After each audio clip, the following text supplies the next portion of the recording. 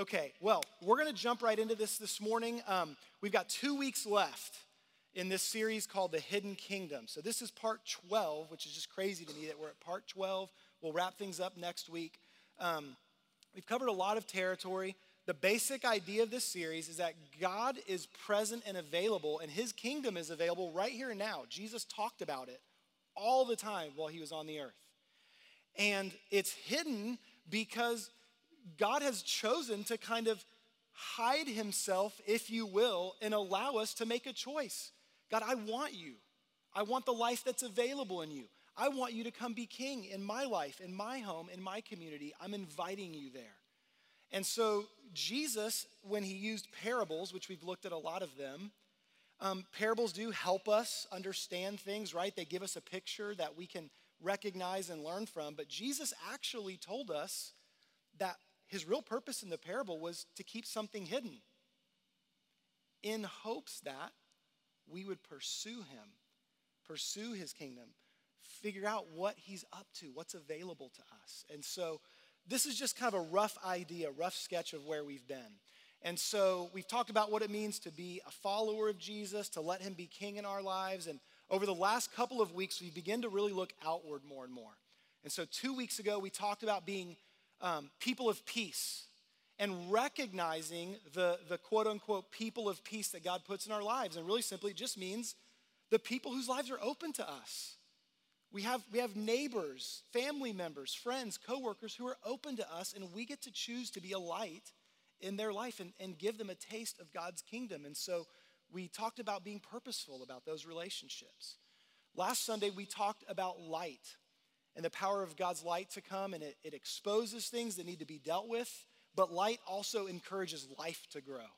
And there's things God wants to grow in us, and he calls us to be light, to let his light shine to a world in need. And so now this morning, we're going to talk about probably one of our favorite topics, and that is the topic of loving our enemies. Doesn't that just give you the warm and fuzzies this morning? Loving our enemies.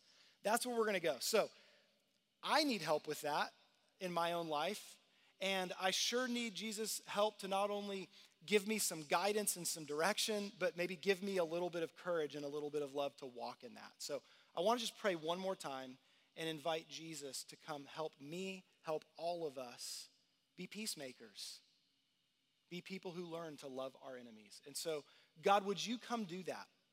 Lord, would you make sense of this message to us? God, if there's something hidden that doesn't make sense, it is this. God, that you would call us to love our enemies. God, would you give us a glimpse of your heart? Would you show us not just how to do this, God, would you give us your presence and your grace so we can do this? So we can do this. God, open our eyes to see things we haven't seen. Open our minds to understand things maybe we've missed. God, would you help us to love like you do, to love our enemies? It's in Jesus' name we pray. Amen. Amen. So the first enemy I ever had in my life was a neighbor kid when I grew up on the streets of Houston, Texas, actually Sugar Land.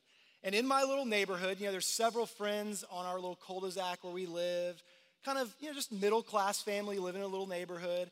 And the first enemy I had was my neighbor, Big Brian. Now, the main reason that Big Brian was Big Brian is because there was another neighbor a few years younger than him, also named Brian. And so the brilliant nicknames we came up for the two Brians was Big Brian and, anybody? Little Brian, right? We were brilliant. So Big Brian, he had an angry side sometimes, and he was a little bigger than all of us. And I have this distinct memory one time, and I wish I could remember what caused it, but we had some typical dumb neighborhood argument, probably playing sports, and somebody lost and got mad, probably me. And so we're out there, and Big Brian is angry. And he goes into his garage, and he comes out with this metal pole. And I remember him just standing in his driveway, banging the ground with the pole, just mad at us. Now, looking back, my heart breaks for this kid. I'm sure, he had some hurt and some wounding. At the time, I was just this is real world Goliath happening right here, right now, in this moment. Like, it was so scary, so intimidating. And it was just always a hard relationship with Big Brian. Now, for those of you who were here 2 Sundays ago, and I told a slingshot story, I do not have a slingshot story this morning. I did not go that far with my Goliath analogy in my mind. I was scared of Big Brian, and I steered clear of Big Brian. Now, that seems silly or whatever, and maybe when you think of enemies, maybe you remember a childhood thing like that, but I think for many of us, it might not even be obvious to us or clear to us who our enemies are right now in this life. Maybe you're like that. Maybe you're going, man, I don't really feel like I have a lot of enemies. Maybe it's very clear to you. Maybe you're really aware of some people that are your enemies. It might be people that you've never met. You know, people that have a voice in the culture, and you disagree with them, you get upset with them, you get frustrated with them, and like maybe that's an enemy for you. Maybe there's someone that you wouldn't even call an enemy, but it's someone in your life that you just know there's stuff there. There's hurt, there's anger, there's pain, and you know that's there. So I want to invite us into this. Primarily this morning, we're going to be rooted in Matthew's Gospel, chapter 5. All right, this is a part of the Sermon on the Mount, and Jesus talked about his kingdom a lot in this section of Scripture. And so we're going to start by reading Matthew chapter 5, verse 9. Blessed or blessed, I don't know why we say blessed when we read this passage of Scripture. I say blessed in all other circumstances, but for some reason, when you read the Beatitudes, you have to say blessed. I don't know why. Blessed are the peacemakers, for they shall be called sons of God. Blessed are those who are persecuted for righteousness' sake, for theirs is the kingdom of heaven. Blessed are you when others revile you and persecute you and utter all kinds of evil against you falsely on my account. Rejoice and be glad, for your reward is great in heaven, for so they persecuted the prophets who were before you. You know, I've just never really heard a loud amen after reading that passage of Scripture. And I'm fairly confident that there wasn't a lot of amen happening on that hillside that day either. You know, there's just certain things that I read in Scripture that just, they're great, they sound great, they're encouraging, I want to receive them and hear them. It's like, yes, amen to that. But then every now and then Jesus drops something like this on us, and it's like, get to the next part. How quickly can we get there? But Jesus is telling us there is something about loving our enemies. There's something about experiencing difficulty, persecution. There's something about being a person who wants to bring peace into really hard situations, really hard relationships.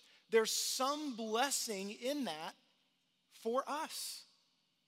There's some participation in God's kingdom that is available in those circumstances, in those situations. Jesus is letting us in on a secret. And if our reaction is, I don't know, not feeling that, we might just be missing something really wonderful even that he has for us. And so what I want to talk to you about this morning is this. I want to talk to you about, yes, loving your enemies. And then I want to talk to you about the secret power that's available to help us love our enemies.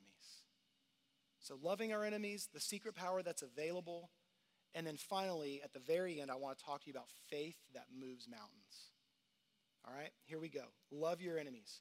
So a little further down, Jesus gets into some really practical details now about how we can deal with difficult people and difficult circumstances. And so we pick this up now in Matthew 5, verse 38. You have heard that it was said, an eye for an eye and a tooth for a tooth. But I say to you, do not resist the one who is evil. But if anyone slaps you on the right cheek, turn to him the other also.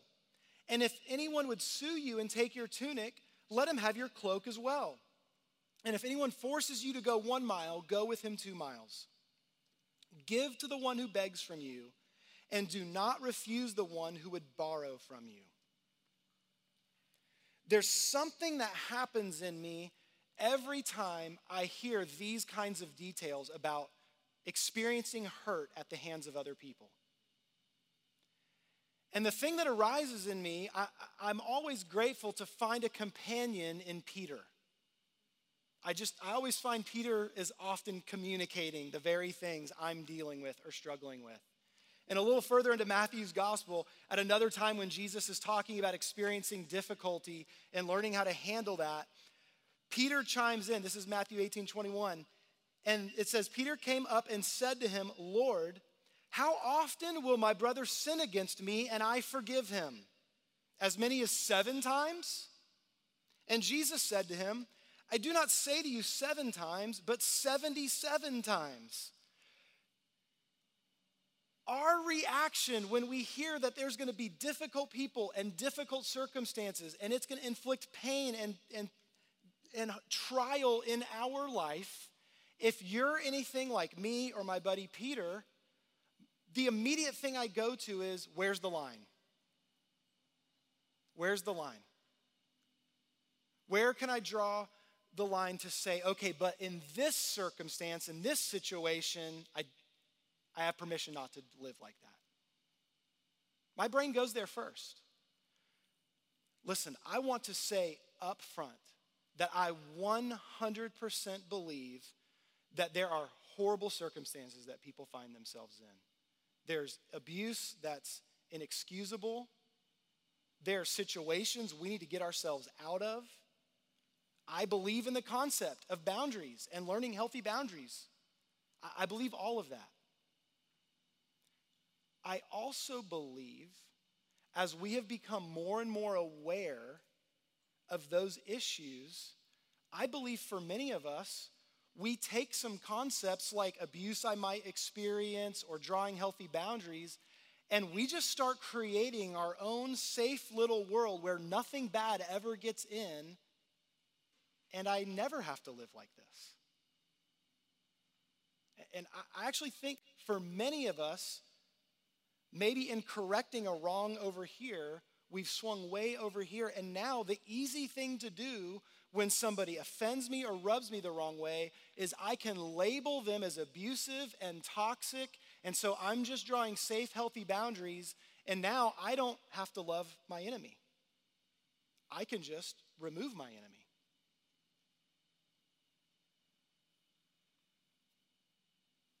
So here's what I want to encourage you to do this morning. I want to encourage you to consider, what if at least our starting point, instead of looking at how I can get off the hook, what if my starting point is when trial and difficulty and tribulation comes at the hand of another person, Jesus, what would it look like for me to love my enemy? If there is something in this that you have for me, would you help me to have the courage to step into that? What secret does loving our enemies hold that God really wants to unlock for us? What if I just started there, took him at his word? Took him at his word. The passage continues on, Matthew 5:43. You have heard it was said, you shall love your neighbor and hate your enemy. But I say to you, love your enemies, pray for those who persecute you, so that you may be sons of your Father who is in heaven. I just want to pause there for a second. He's tying back into something he said earlier. In verse 9, he said, blessed are the peacemakers, for they shall be called the sons of God. And now here he's saying, love your enemies and pray for those who persecute you, so that you may be sons of your Father who is in heaven.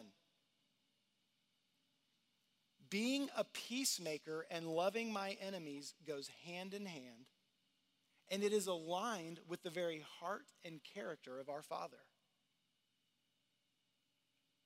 There is some mystery in becoming a little bit more like the Father who loves me that is available when I choose to love my enemy. For he makes his sun rise on the evil and on the good, and he sends rain on the just and on the unjust. For if you love those who love you, what reward do you have? Do not even the tax collectors do the same? You see what he's saying here? We all love those who love us back. That's good, that's right, we should do that. But he said, you want to talk about real love? Love an enemy. Love an enemy. Love someone who speaks ill of you. And if you greet only your brothers, what more are you doing than others? Do not even the Gentiles do the same? Verse 48. You therefore must be perfect as your heavenly Father is perfect. Oh, great. This was already difficult. Be a peacemaker, love my enemies. Now he drops on me, be perfect as your Father is perfect. Okay, listen, I actually believe there is some really practical stuff that the Lord wants to give us if we will hear it about becoming like our Father, about learning to be the kinds of people that can carry around the sort of radical love that we have received and experienced. God wants us to be carriers of that. This word perfect, it doesn't mean perfect the way we think. Okay, it doesn't mean flawless. It doesn't mean you never make mistakes. That's not what this word means. This word perfect, it means complete. In fact, it's used to describe someone coming of age. The same Greek word gets translated age or manhood in other places in the New Testament. It's maturity. It's growing up. Loving your enemies is grown up love. That's what it is. It's maturity. He calls us to learn to love like our Father, to have the grown up kind of love that can love someone who hurts me. I can love someone without receiving love back. That's maturity. That's grown up love. We got any parents in the room? You have grown up love.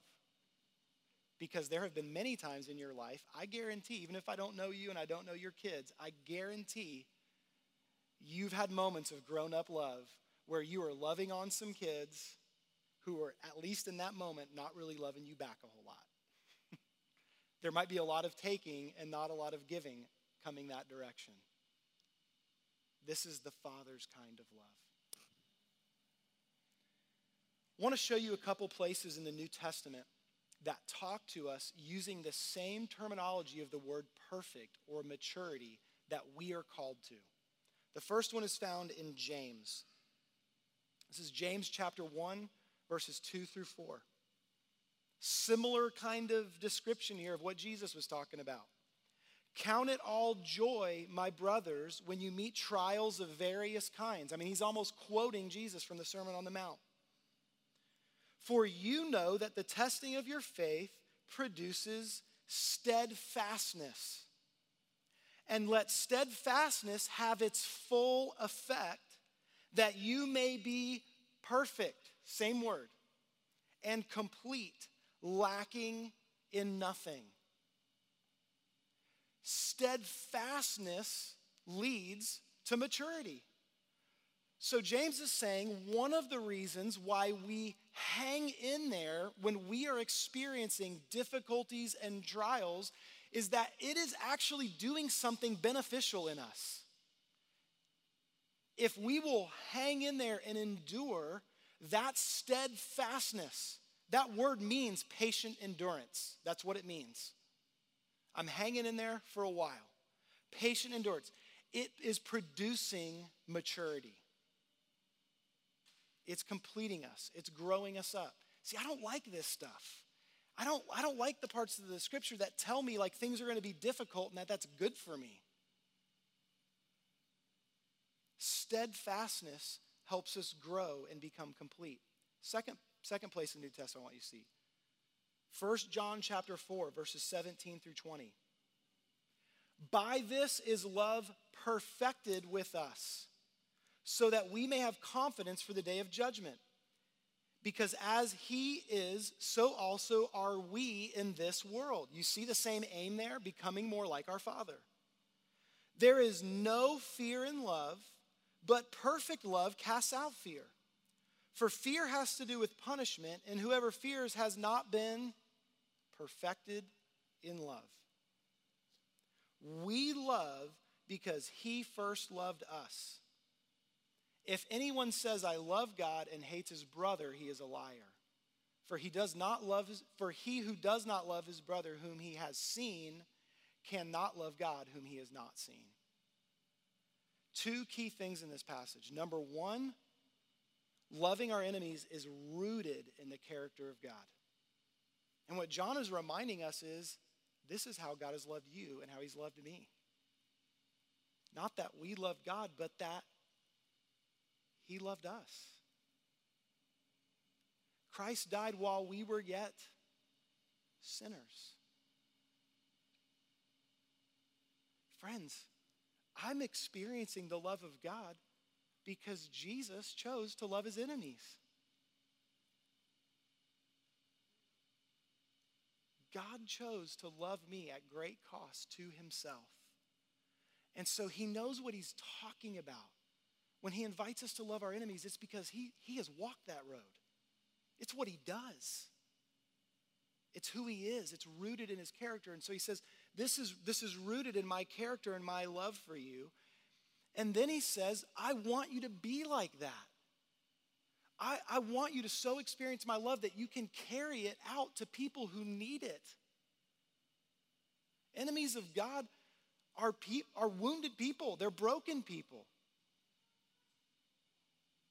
And they need to experience the love of God. And so the way we move into being perfected, the way we move into maturity is through walking through hard things in life with steadfastness and love, we become more like our Father. Now, here's a really cool thing about our God. One of the primary descriptions of God in the scripture is that he is a God of steadfast love. In the Psalms alone, the phrase, the steadfast love used to describe God is used 123 times in the Psalms alone. It's all over Old and New Testament. Steadfast love. It's a part of who God is. It's a huge theme in Scripture. Check this out. Psalm 136. I'd encourage you to go read that later. Psalm 136, verse 1. Give thanks to the Lord, for he is good, for his steadfast love endures forever. His loving, patient endurance never runs out. And in Psalm 136, that phrase is the theme of the entire psalm. Every single verse in the psalm ends with that phrase. The steadfast love of the Lord endures forever. This is who God is. He has an enduring, faithful love that lasts forever, that sticks with us through thick and thin. Psalm 145, verse 8. Here's a picture of how that love plays out. The Lord is gracious and merciful, slow to anger, and abounding in steadfast love. How does God love his enemies? With graciousness, with mercy. Thank God that he is slow to anger and that what he has a whole lot of, what he abounds in, what overflows is steadfast love. He hangs in there with me. He endures with me, for me. And so, friends, when he talks to us about loving our enemies, he's letting us in on a really cool secret. He's showing us how to grow and experience his love all the more. The only possible way for me to love my enemies well is with his help. If you leave here today and all you hear is, Jake's saying I need to go be nicer to my enemies, so I'm going to try a little harder this week, you've missed it. I'm saying to you that you and I have been enemies with God. I'm telling you, as an ordained pastor who'd been in ministry for over a decade, that I spent a while angry with God. Disappointment stacked on disappointment, hurt stacked on hurt. And it had gone from being upset with the people and the circumstances who had hurt me, because it was piling up. My mountain was getting bigger and bigger. Suddenly, I realized one day, I'm not just mad at my circumstances. I'm not just mad at some people who have hurt me. I'm mad at him. And it's only because of his patient endurance with me that he extended mercy and grace to me through that valley, through that difficulty. He hung in there with me till I got to a place where I could see it, I could acknowledge it, and I could say to him, God, I don't have love in my heart right now. I feel empty. I feel alone. I feel frustrated. I'm upset with you. Help. Help. And the God of steadfast love was faithful. And little by little, more by more, he began to bring me into a place where I could receive his grace. I could let him off the hook. And I could begin to learn to love my enemies. And friends, that leads to the second thing we're talking about this morning. And that is the secret power of this kind of love. And it's really difficult, but it's not complicated. You know what that means? Really difficult, but not complicated? It's the power of forgiveness. It's a simple concept. It's not hard to understand. It is a hard road to walk. But forgiveness is the secret power that unlocks this sort of love and unlocks the ability to love our enemies. It's through the power of forgiveness. I want you all to check this out. Back to Peter's question again. He's being real. He's like, how do I deal with the pain I experience from other people? God, how do I walk this out? How much is too much, right? And so he asked that question we read already, Matthew 18:21. Peter comes to him and says, Lord, how often will my brother sin against me and I forgive him? How much forgiveness do I have to walk in? As many as 7 times? And Jesus said to him, I do not say to you 7 times, but 77 times. Now, Luke shares a similar moment in the disciples' interaction with Jesus, a similar moment. It's found in Luke 17, verses 3 through 6. Jesus is talking to them. He says, pay attention to yourselves. Take note of what's going on in here, what's swirling up here. Pay attention to yourselves. If your brother sins, rebuke him. Like you can call out when pain shows up, when wounding happens. Rebuke him. If he repents, forgive him. If he sins against you 7 times in the day and turns to you 7 times and says, I repent, you must forgive him. And the apostles said to the Lord, increase our faith. Help. That's hard to do. And the Lord said, if you had faith like a grain of mustard seed, you could say to this mulberry tree, be uprooted and planted in the sea, and it would obey you. Friends, I believe this is more than just a cool little picture that I can understand. Oh, wow, Jesus, you're telling me with a little bit of faith, I could talk to that tree and it'll come up out of the ground and it'll go fall into that sea over there.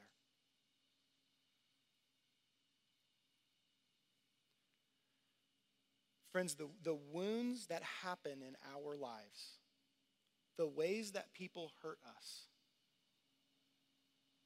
they're like these little seeds that get planted. And when I choose to forgive, I can uproot it pretty quickly. Or maybe I didn't notice the seed landed. And a few days go by, a week goes by, and all of a sudden that anger is like right there at the surface like it just happened. Y'all know that feeling? That just me? Playing it over in my head. It's like, oh, now it's starting to grow a little bit. The weed is popping up. There's another moment of choice. There's this weed growing. God, would you help me to forgive, to go down to the root and pull out that weed because it has no place here.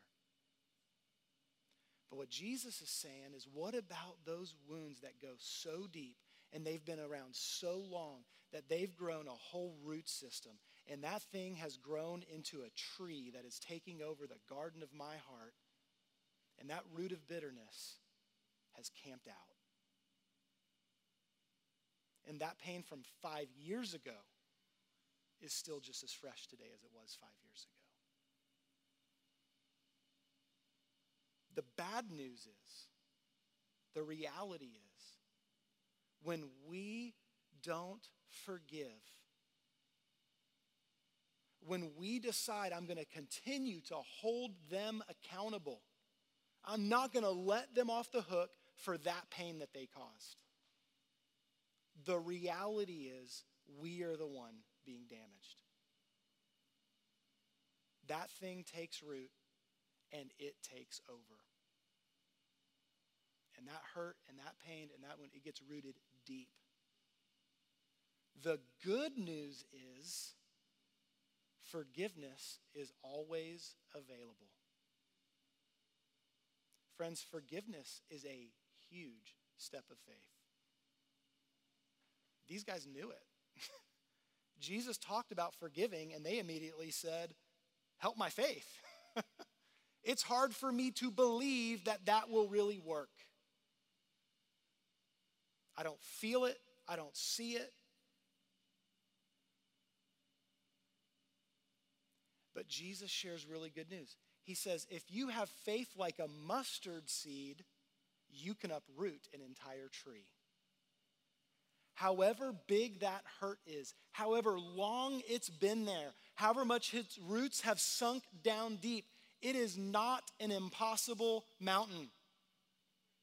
It's not some giant tree that cannot be felled. Jesus says with faith like a mustard seed, that thing can be uprooted and it can be cast into the sea.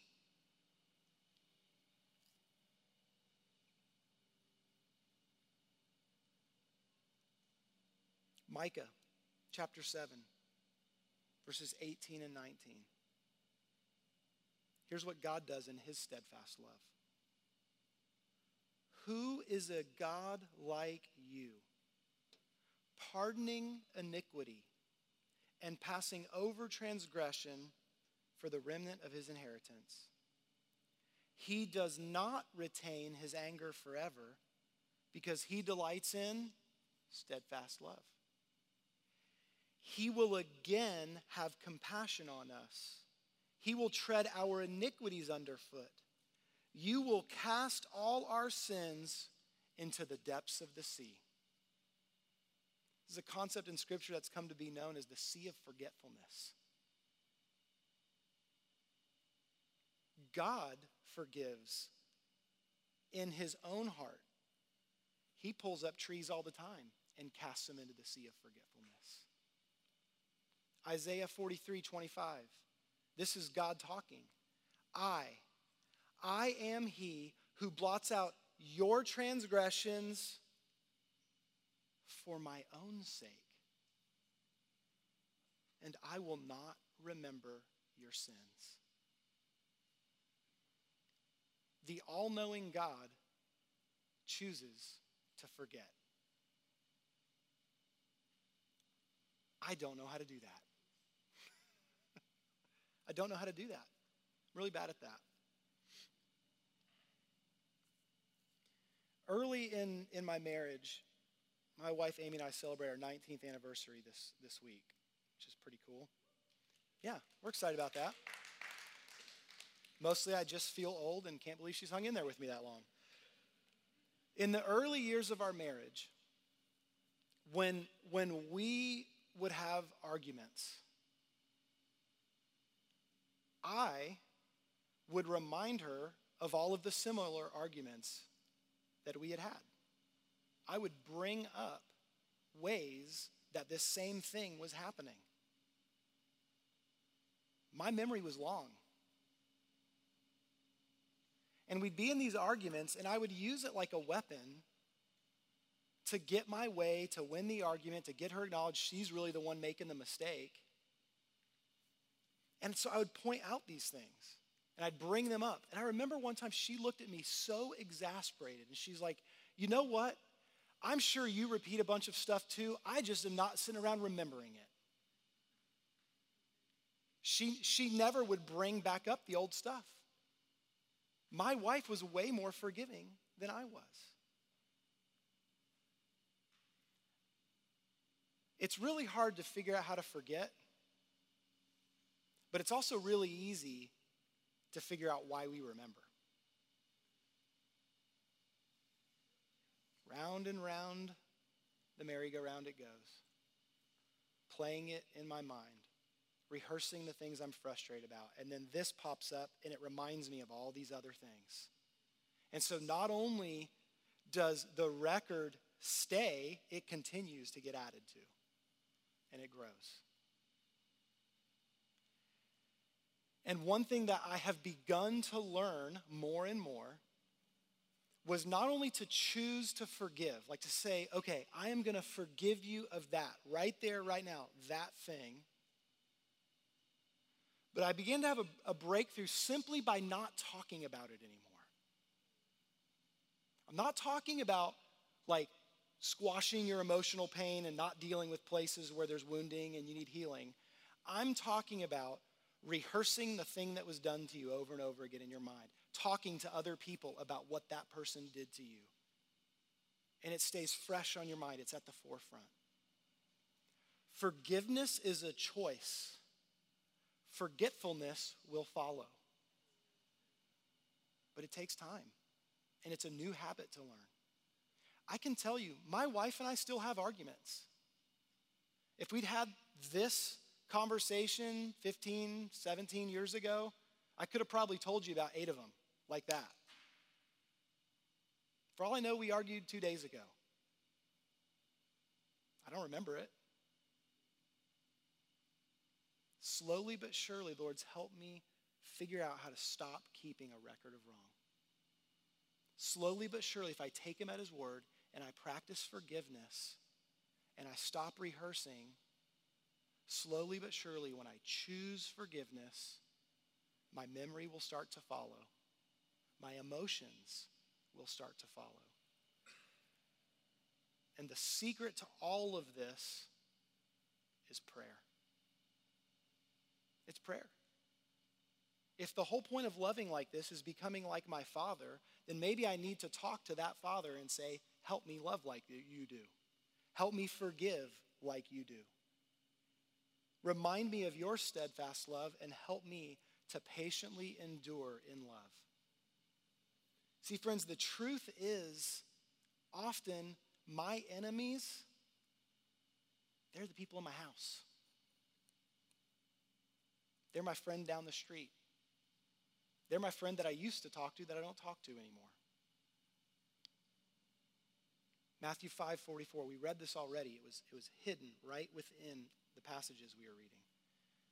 Jesus says, but I say to you, love your enemies and pray for those who persecute you.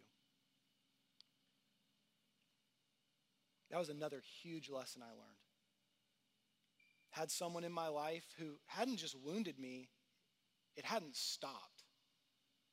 They'd never repented. They'd never acknowledged they'd done anything. And it was just there.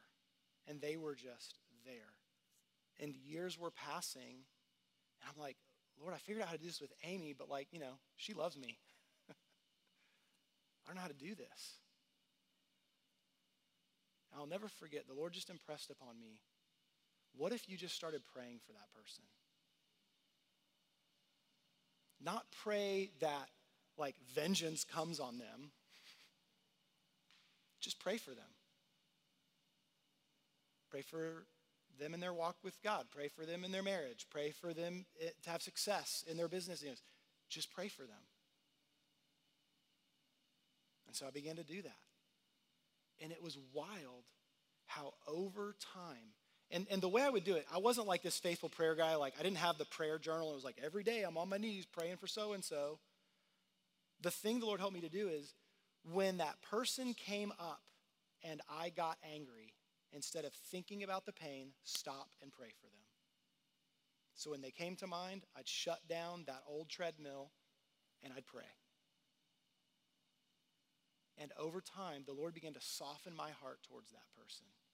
And I began to see that person with eyes I couldn't see them with before.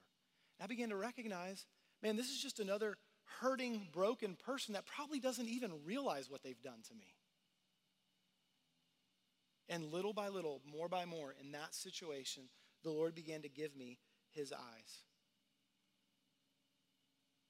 God does this so quickly that it's the first thing Jesus said from the cross. Luke 23.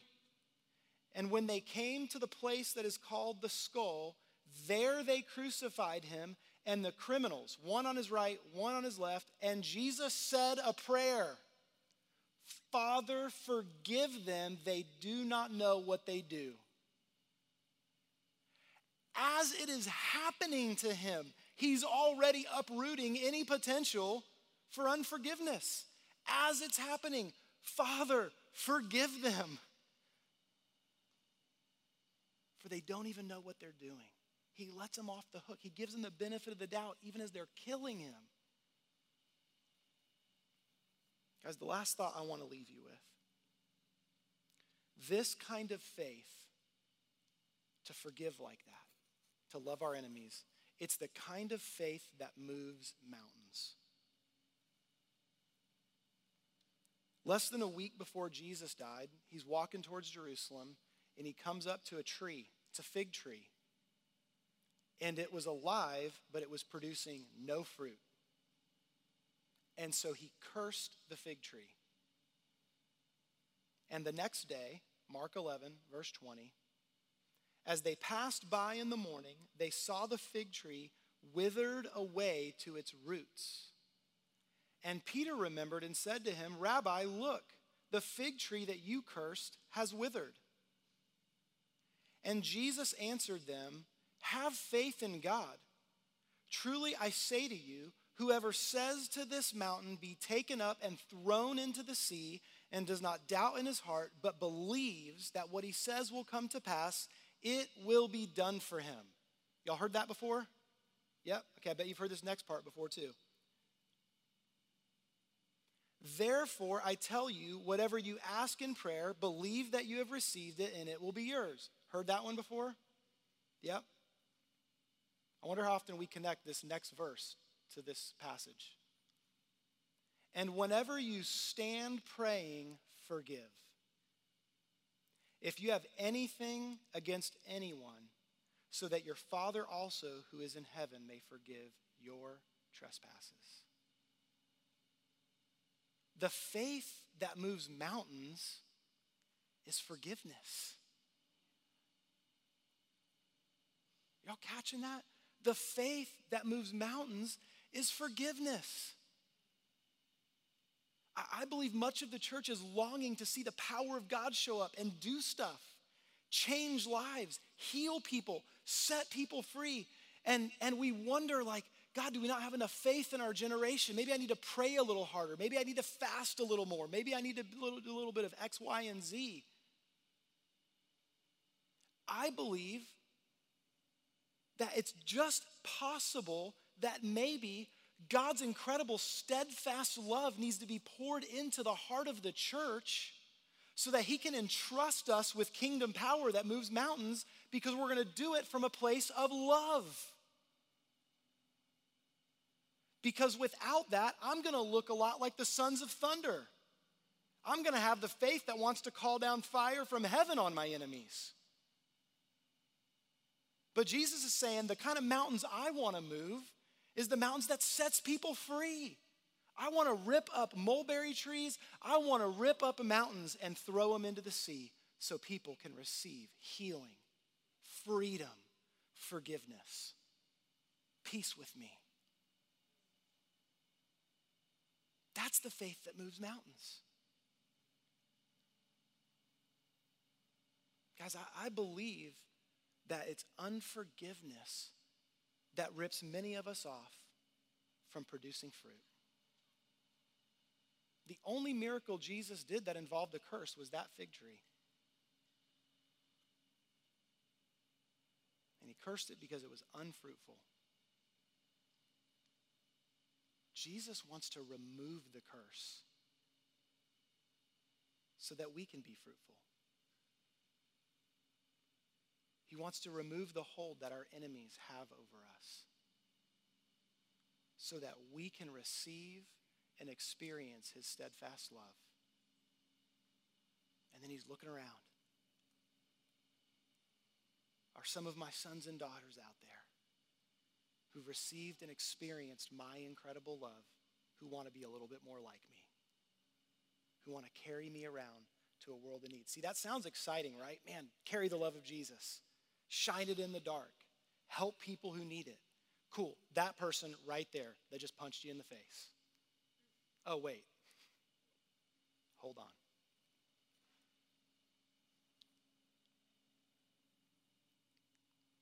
God is inviting us into something beautiful.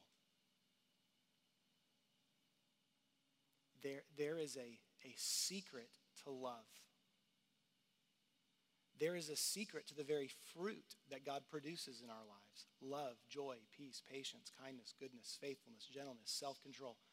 There is a secret to that. It's rooted in the steadfast love of God. May we purpose in our hearts to grow in maturity. May we purpose in our hearts to say, help. I need that mustard seed of faith to love my enemy, to forgive like you forgive. And let's watch and see what mountains might be moved. Let's pray. Heavenly Father, I really just want to say thank you. Thank you for your patient endurance, your loving, patient endurance in my life. Thank you that you in the past have not given up on me. Thank you that you still have not given up on me. God, thank you for forgiving me so well, for loving me so well. God, I pray for my own heart and life. I pray for the lives of my friends. God, this is hard. It's hard to do. But God, I thank you that there is something beautiful available in you. That as we receive and experience your love and we purpose to grow in maturity, to be more like our really good, loving Father, God, that you'll give us that gift. You'll equip us to do this. God, that you'll give us the faith that we need, that moves mountains, that pulls up bitter roots, that brings freedom into our life. And God, it enables us to love some enemies who can become brothers, who can become sisters, who can experience your steadfast love in their life. Maybe we can even give them a small taste of that. God, would you help us to grow into this kind of loving maturity? We need you. We can't do it apart from you, and thank you that we don't have to. It's in Jesus' name we pray. Amen.